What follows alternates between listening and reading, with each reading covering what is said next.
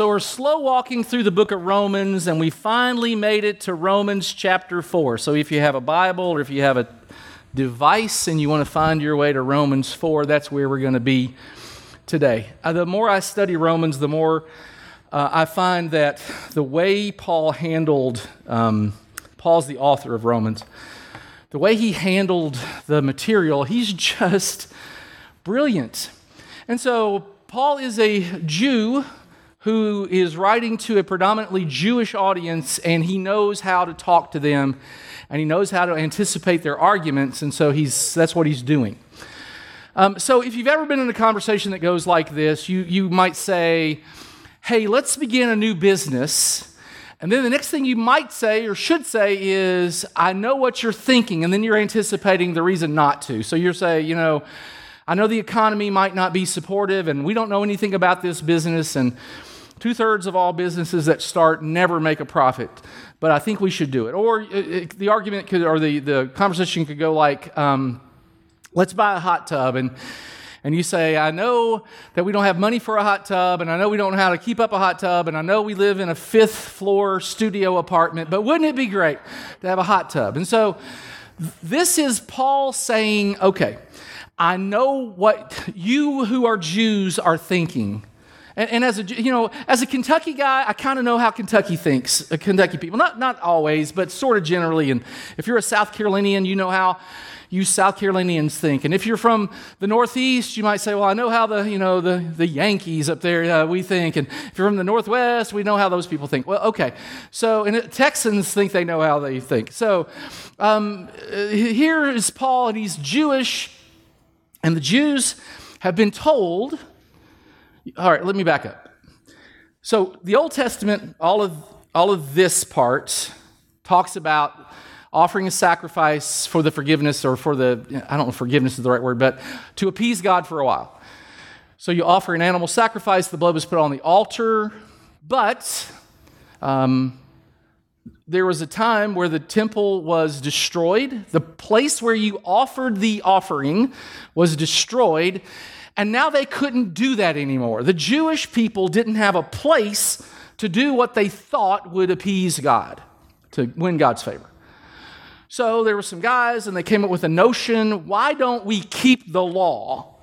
We have the 10 Commandments, we have the law of the first 5 books of the Bible, it's called the Pentateuch. Why don't we just keep the law? And that became the way they think. And once you get a notion in your mind, it's really hard to change your mind about something. So I came up with some ways to illustrate that.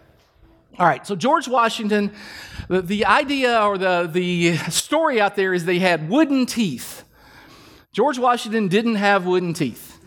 He had teeth that were made of ivory. He actually had other people's teeth. I don't know, if he borrowed some. He had somebody else's teeth. And the ivory turned brown, and so people looked at that and thought it was wood. He really didn't have wood teeth.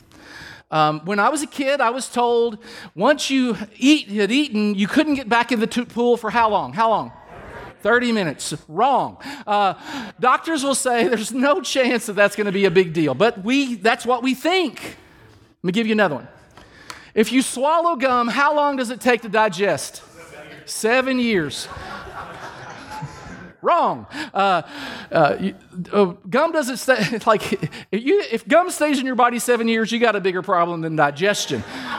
Because it's not supposed to stay, and it kind of just travels right through. So that's just silly. It's silly. And one more serious, for millennia, people believed the sun rotated around the earth. By the way, that's not true. That's also false. And there was a guy named Galileo, and he said, hey, I'm kind of looking at this, and I think the earth is revolving around the sun, and they killed him for it. So we get these notions in our mind. So the Jews had a notion. If we keep the law, if we do good things, God will favor us. This is what they thought. Now, it's not like they're so backward and we're so sophisticated. Okay, well, we have thoughts like that too. If we do good things, there are people who believe that if you're baptized, or if you take communion, or if you tithe, or if you go to church, or if you keep the 10 Commandments, or if you pay it forward, we're thinking, okay, well, these good things have to happen. God has to approve of us. And speaking of pay it forward, I wanted to read a little story to you I saw this week. It goes like this. I know I shouldn't have done this, but I'm an 83-year-old man, and I was at the McDonald's drive-thru this morning, and the young lady behind me leaned on her horn and started yelling expletives because I was taking too long to place my order. So when I got to the first window, I paid for her order along with my own. The cashier must have told her what I'd done, because as we moved up, she leaned out her window and waved at me and mouthed, "Thank you." Obviously embarrassed that I had repaid her rudeness with kindness. When I got to the second window, I showed the young man both receipts, and I took her food too.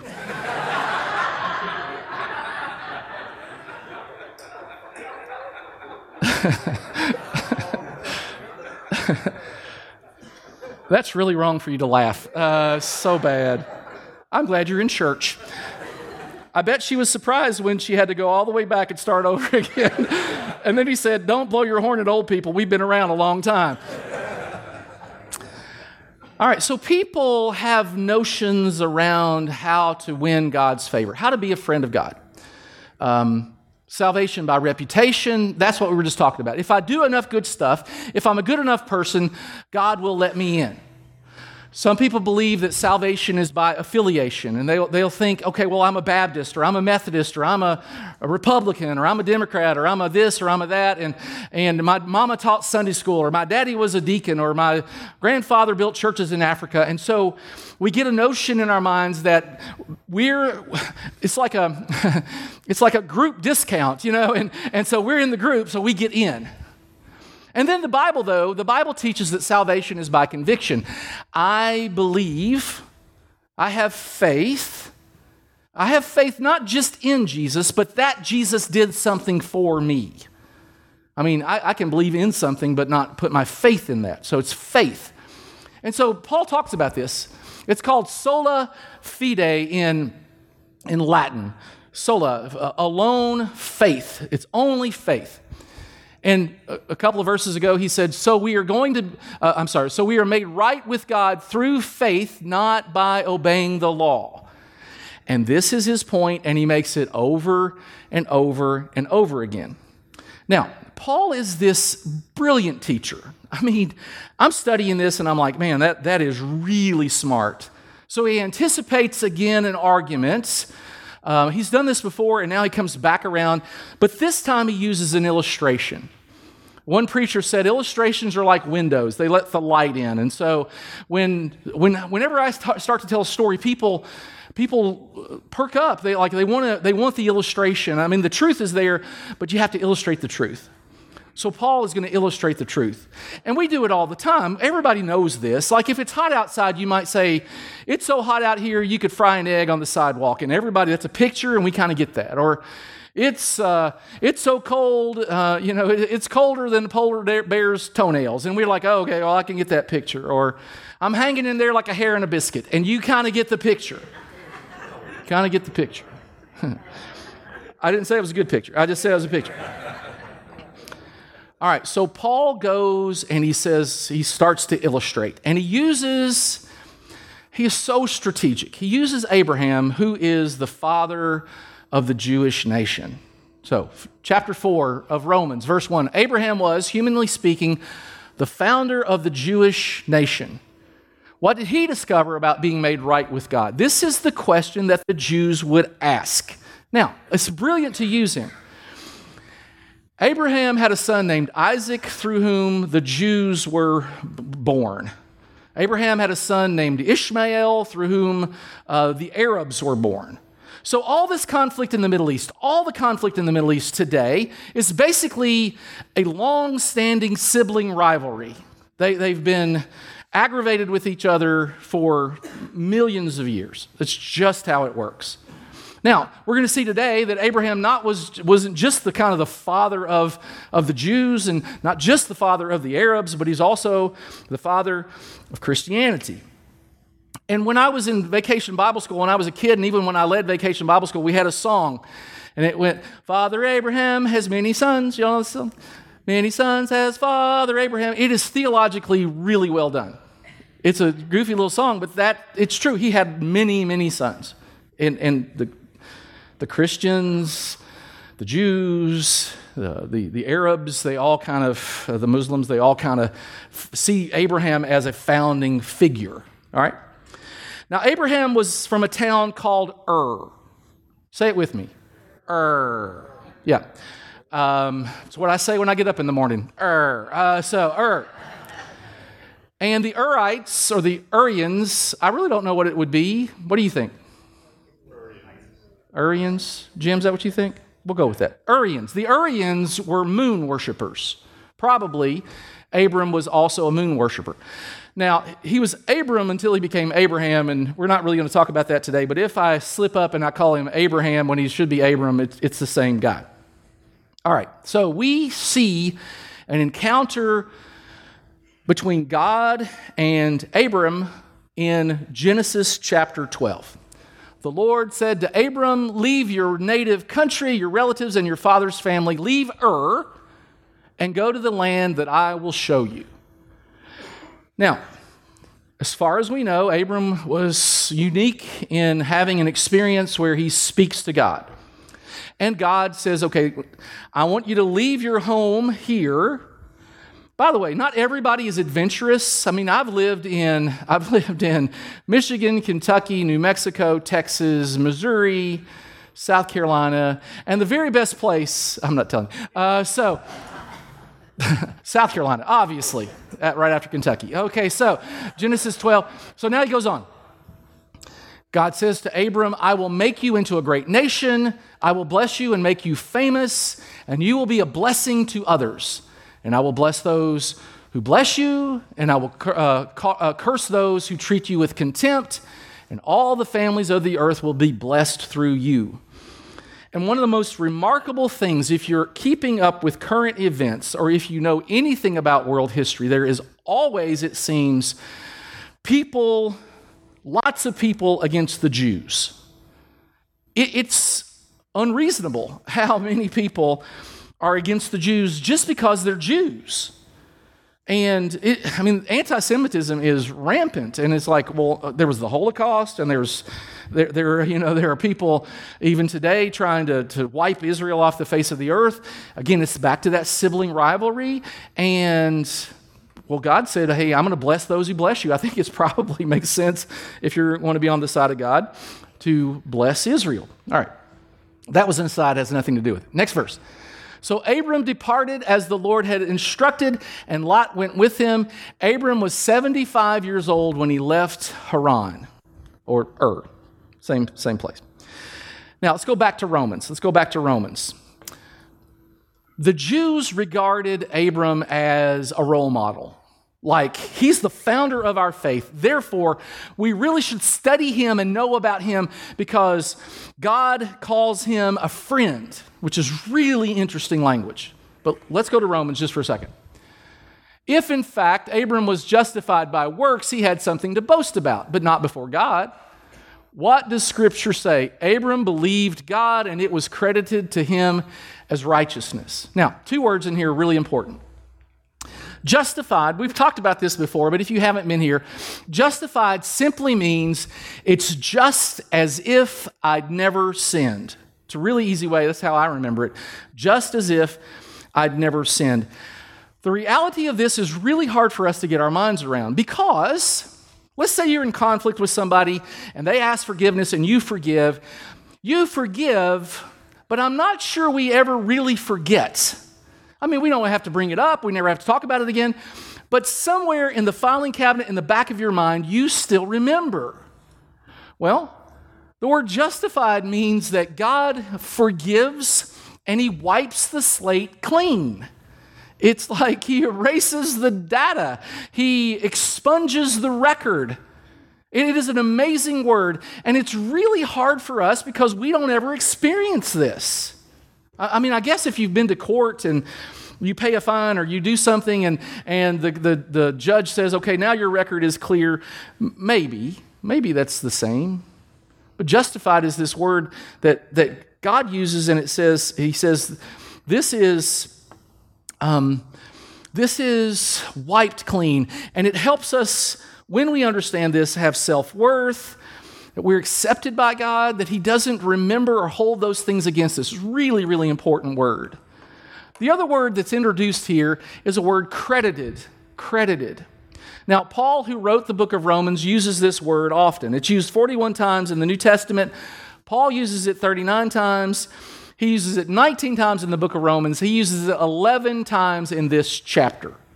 If there was a theme of this chapter, it is credited as righteousness. All right, so how do we think about credit? It's a sort of an accounting term.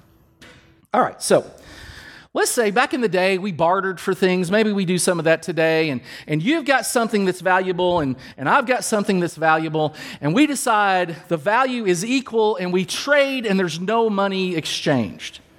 So you've got a goat, and I have a plow, and we negotiate, and you say, okay, if you'll plow my field for 3 years, you can have the goat. And I say yes, and so I exchange labor for a material possession. Or you baked a loaf of bread. You break 3 loaves of bread, and I have 2 jars of honey, and we negotiate, and I say, okay, give me 2 loaves of bread for my jar of honey, and we negotiate. No bills are passed. We just barter. All right, so when it says something is credited to him or to us as righteousness, God looks at our sin. He looks at what Jesus did on the cross when he died for our sins, and he says, I will make an even exchange. I will apply Jesus' righteousness to your sins. I'll take your sins away, and all I see when I look at you is Jesus' righteousness. And the magnitude of what Jesus did, I don't want it to be lost on you. When Jesus died, when he shed his blood on the cross, it covered every sin I have ever committed and ever will commit. But it's bigger than that. That's really big. But it's bigger than that. When Jesus died on the cross and shed his blood, it covered not just the sins of me, every one I've ever committed and will ever commit. It covers every sin that you have ever committed and will ever commit. And it covers every sin that every person who's ever walked on the planet has ever committed or will ever commit. We used to sing a song, "There's Power in the Blood." Well, that's pretty powerful. One event, one sacrifice covers all sin for all time. So when he's using this language, credited, he's saying, okay, Jesus' sacrifice covers all things for all time. I've got 4 daughters. 3 of them are grown and out of the house and making a life. And when they were in college, Miriam, my wife, had access to their bank account, and occasionally they would say something like, yeah, I had book fees, or I had this, and I had to pay this, and Miriam then, after the conversation, would come to me, and she would say, do you think we could pay for their books, or their this, or whatever? And as a good dad, I would say no. And Miriam would talk me into it, but we would say, okay, we're going to take our funds, what we've earned, and we're going to apply it to their accounts and pay for their debt. This is what righteousness means. Now, James has an interesting take on this. James was the brother of Jesus, and he writes about Abraham. And he says, Abraham believed God, and it was credited to him as righteousness, and he was called God's friend. He was called God's friend, which is an amazing terminology. I mean, have you ever wanted to be friends with a star, with somebody famous? It's Super Bowl Sunday. Maybe you want to be friends with Patrick Mahomes, the quarterback of the Kansas City Chiefs. Maybe you said to yourself, man, I'd really like to be friends with Patrick Mahomes. Or maybe you're a Swiftie and you say, I really would like to be friends with Taylor Swift. You're a Swiftie. Or maybe you've said to yourself, I really would like to be friends with Josiah Googe.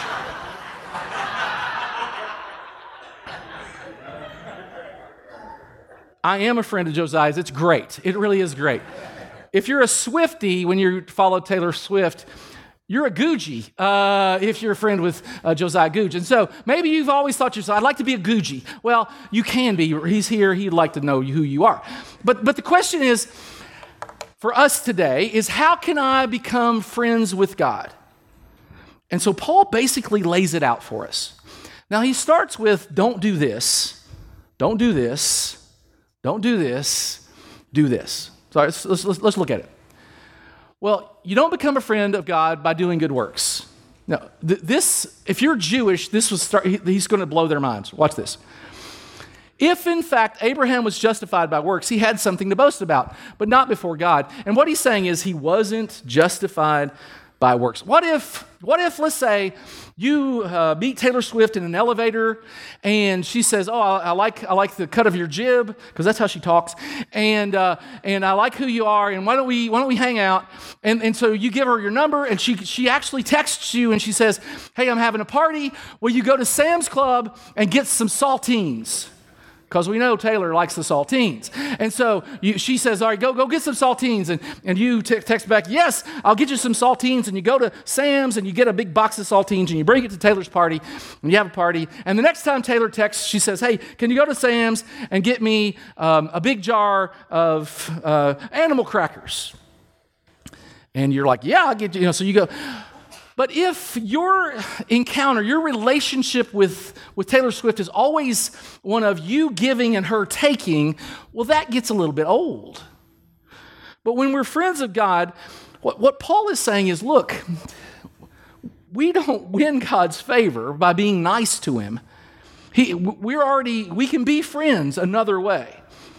What does Scripture say? Abraham believed God and it was credited to him as righteousness. He didn't have to do anything other than believe.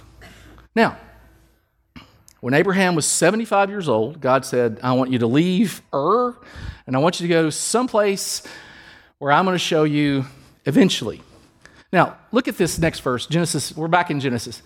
God took Abraham outside and he said, look up in the sky and count the stars, if indeed you can count them. And then he said to him, so shall your offspring be. The dude was 85 years old when God says you're going to have so many descendants, you'll never be able to count them. This is like God coming to me at night and saying, Joseph, look at the Boston Celtics. You are going to be the starting point guard for the Boston Celtics. Now, you might not know much about the NBA, but I can tell you this. There are no 6'1", 60-year-old white dudes playing in the NBA. None of us. Now, the oldest player in the NBA is 39. Anybody have a guess who that is? You know him. LeBron James, that's right. And while LeBron and I have a very similar physique, at 60, and I'm a stone cold baller, but I can't do it at 60. I just can't. So if God were to say to me, hey, if I have a dream and God says, I'm going to make you the starting point guard for the Boston Celtics, I don't know, man. But God says to Abram, look, dude, I'm going to make you the descendants. You're going to have so many descendants you won't even be able to count them. And Abraham believed God, and it was credited to him as righteousness. Abraham believed the Lord. Now, Sarah, it tells us what Sarah thought about this. Abraham is 75 when God says this. Sarah is, he's 85. Sarah's 75, his wife. And it says that she laughed. Gosh, she knew. Like, we can't do that. I don't know if I would be Abram or Sarah if God said, you're going to be the starting point guard for the Celtics. But I'm going to tell you the truth, I might go put up some shots. I might go start working on my free throws. I mean, who knows? And this word believed is really important. It's the first time it's used in Scripture. Anytime you see a word for the first time, it's kind of good to note that. It's like, okay, well, what was he talking about here? Well, it means amen. Or I agree. If you've ever been in a church service, and I've preached in churches like this, and you'd say something, and somebody in the audience would say, "Amen." Bless the Lord, oh my soul, amen. And so it's like, I agree. I agree with that. That's kind of what Abram, he is agreeing. He believed. He's like, amen, Lord. I believe, so be it. When Miriam this morning said, I think I'm going to make enchiladas for the Super Bowl, I said, amen. Amen. So be it. Let it be so. May it be so. Please let it be so. She didn't really say that, but I put that in the sermon because she was in the first service and I wanted her to hear it. Okay. It's called strategery. Okay, now, Abraham's 85, Sarah's 75. Physiologically, pretty impossible. Except when it comes to God. All right, so look, Paul goes on. Now, to the one who works, wages are not credited as a gift, but as an obligation. All right, time out. You work a 30-hour week. On Friday, you go into the boss's office. He hands you an envelope with a check. I know that nobody does that anymore, but let's just say that's how it used to go. He hands you an envelope with a check. You open it up. You see there's a check in there, and you're paid whatever agreement you've come to. It's 40 hours at this wage, and here's my check. And then there are some deductions, and your check is a lot smaller than you wish it was. But is that a gift? No, it's not a gift. You worked for it. And Paul is saying, look, if God has to let you into heaven, it's not a gift.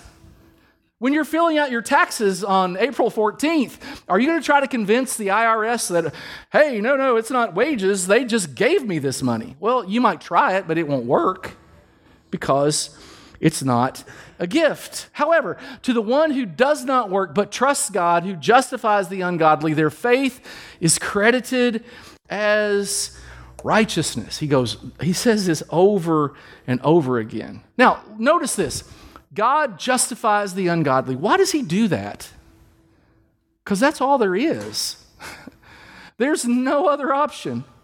If God wants people into heaven, he's going to have to justify some ungodly people because he has no other options. Paul just spent 3 chapters saying, look, we're all in a whole lot of trouble. Now, sometimes we're saved. We place our faith in the work that Jesus did for us. We give him our hearts. But then we start to think, well, I've won God's favor, but now I'm afraid I'm not keeping up my end of the bargain. So I start doing stuff. I'm afraid, when I do that, I'm afraid that God's love is limited. I'm old enough to remember going to a coffee shop and there might be a sign on the wall that said, bottomless cup of coffee. And what that meant was you can come in and if you order coffee, they'll keep coming by and they'll keep filling your cup up and then it never runs out because there's just no limit to how much coffee you can have. It kind of works that way. If you go to a restaurant and they give you a cup and you can go to the soda dispenser and you can get whatever you want, you can get as much as you want. And it's really, really important for us to understand God's love is limitless. It just never runs out. There's nothing you can do to make God love you more. There's nothing you could do to make God love you less. Sometimes we think, okay, well, God has forgiven all my sins, and then I'll just do what I want to do. And you can. You absolutely can. Those sins are forgiven. You can do whatever you want to do. But why would you do that? The sacrifice that Jesus made, why would you do that? And I can tell you this, as a father with daughters or with kids, I know this. When my kids misbehaved, I disciplined them. You might do what you want to do, but I would expect God's discipline because you discipline the people you love when they get off track. So Paul has said, okay, let's talk about Abraham. Like, Abraham is the George Washington of the Jews. He's the father of their nation. Now he brings in somebody else. If there was a Mount Rushmore of Jewish heroes, Abraham would be on there and David would be on there. David says, so he brings up David. David says the same thing when he speaks of the blessedness of the one to whom God credits righteousness apart from works. David said, and this is a quote from Psalm 32, "Blessed are those whose transgressions are forgiven, whose sins are covered. Blessed is the one whose sin the Lord will never count against him." There's that idea of justification again. David writes this after he has committed some egregious sins. He had an affair with a married woman. Her name was Bathsheba. To cover the affair, he has Bathsheba's husband murdered, put into battle where he's going to die. I mean, he basically arranged for his killing. There are like the Ten Commandments. He breaks 2 of them in this one act, in this one season. I don't know what sins you have in your life. I know what sins I have in my life. They are many. They are egregious. But when I look at David and he says, "Blessed are those whose transgressions are forgiven," I think about his transgressions. I mean, it's not like David was caught jaywalking or taking a paperclip from work. He committed adultery.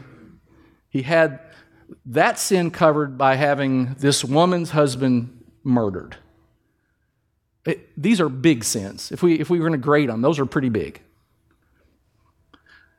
Blessed are those whose transgressions are forgiven, whose sins are covered. Blessed is the one whose sin the Lord will never count against him. This is really, really big stuff. So you might say, well, then what's the purpose of confession? If my sins are already forgiven, why do I confess? So that you can be in right relationship. It's all about relationship. So Paul's like, okay. You want to be a friend of God? It's not about works. It's not about ritual. All right, you have to understand that the Jews thought circumcision was the ticket to heaven. In fact, you couldn't be a Jew if you're a man without being circumcised. You could have Jewish dad and a Jewish mom, but if you weren't circumcised, you weren't a Jew. Circumcision was big. So David talks about Abraham, he talks about David, now he talks about their one ritual that they held so high, circumcision. Is this blessedness only for the circumcised or also for the uncircumcised? And every Jewish person that hears this is going, well, it's for the circumcised. That's what we've believed for thousands of years. We have been saying that Abraham's faith was credited to him as righteousness. Yeah, you keep saying it. Under what circumstances was it credited? Was it after circumcision or before? And he blows their minds because it was before they were circumcised that he was credited as righteous. The problem with saying it's got to be circumcision is Abraham was declared righteous before circumcision. Genesis 15, Abraham believed the Lord. Genesis 15, Abraham is 85. Circumcision was introduced Genesis 17, 14 years later. Abraham was credited as righteous in God's sight 14 years before circumcision. And Paul's like, dude, you don't even know your Bibles. Just read the Bible. So, second thing, circumcision was a symbol, not a cause. Abraham received circumcision as a sign, a seal of righteousness that he had by faith while he was still uncircumcised. He was a man of faith before this was given. I wear a wedding ring, but my wedding ring doesn't make me married. It's a symbol of my marriage. It reminds people that I'm married. But the commitment I've made in my heart is the thing. We do the same thing. We apply it to, well, I was baptized or I've taken communion. Like, well, that's not it. Those are great things. Those are awesome things. They're symbols, but they don't make a person saved. So then, he is the father of all who believe but have not been circumcised in order that righteousness might be credited to them. And he is also the father of the circumcised, who not only are circumcised, but also follow the footsteps of faith that our father Abraham had before he was circumcised. Father Abraham is the father of the circumcised, but he was before the circumcised. He was the father of those who didn't have that symbol. So, Paul, it's not by works, not by ritual, not by the law. It was not through the law that Abraham and his offspring received the promise that he would be the heir of the world, but through the righteousness that comes by faith. Really important. Let me ask you a question. Quiz time. Was Abraham before or after Moses? Before. He was way before Moses. All right. Does anybody know how far before? Hey, let's do it like Price is Right. Give me a number, and I'll say higher or lower. 200, higher. 500, lower. Higher than 400. 450, yes. Bing, bing, bing, bing, bing, you win. Okay, 450. Abraham was considered righteous. He was credited with righteousness 450 years before the law was even given. He couldn't have been righteous because of the law, because there was no law.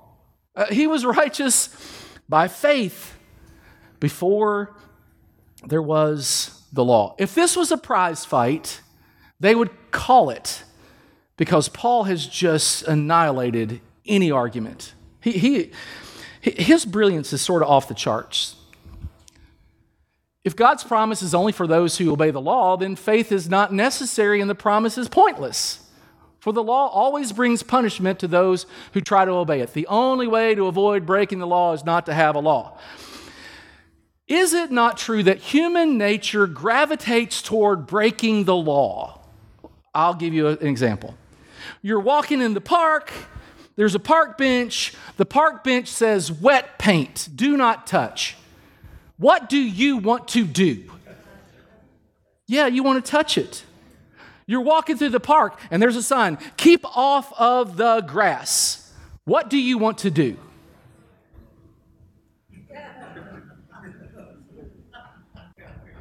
I mean, this is human nature. Paul's like, the only way to not break the law is to not have a law. You see a speed limit sign, 55. It's not a challenge. We think, well, not for me. That's who we are. So Paul's like, okay. You don't win God's favor by good works. You're not a friend of God by ritual. You're not a friend of God by keeping the law. You're a friend of God through faith. Only faith. Not faith plus, only faith. Therefore, the promise comes by faith, so that it may be by grace and may be guaranteed to all Abraham's offspring, not only those who are of the law, the Jews, but also those who have faith, the faith of Abraham. He is the father of both the Jews and the Gentiles, the circumcised and the uncircumcised, those who obey the law and those who don't have the law. He is the father figure of us all because he was the first to have faith. For it is by grace you are saved through faith. That's how it works. All right, let me end with a story. On June 30th, 1859, a guy named Charles Blondin, think about how old this photo is. Charles Blondin, they stretched a cable from one side of Niagara Falls to the other, and Blondin got on a tightrope on this cable, and he walked across several times. He walked across with this pole. One time he walked across pushing a wheelbarrow. One time he walked across on stilts. One time he was blindfolded. I mean, can you imagine? I can't even imagine. And then one time he had a dude on his back. The guy's name is Harry Colcord. Faith is like Harry Colcord.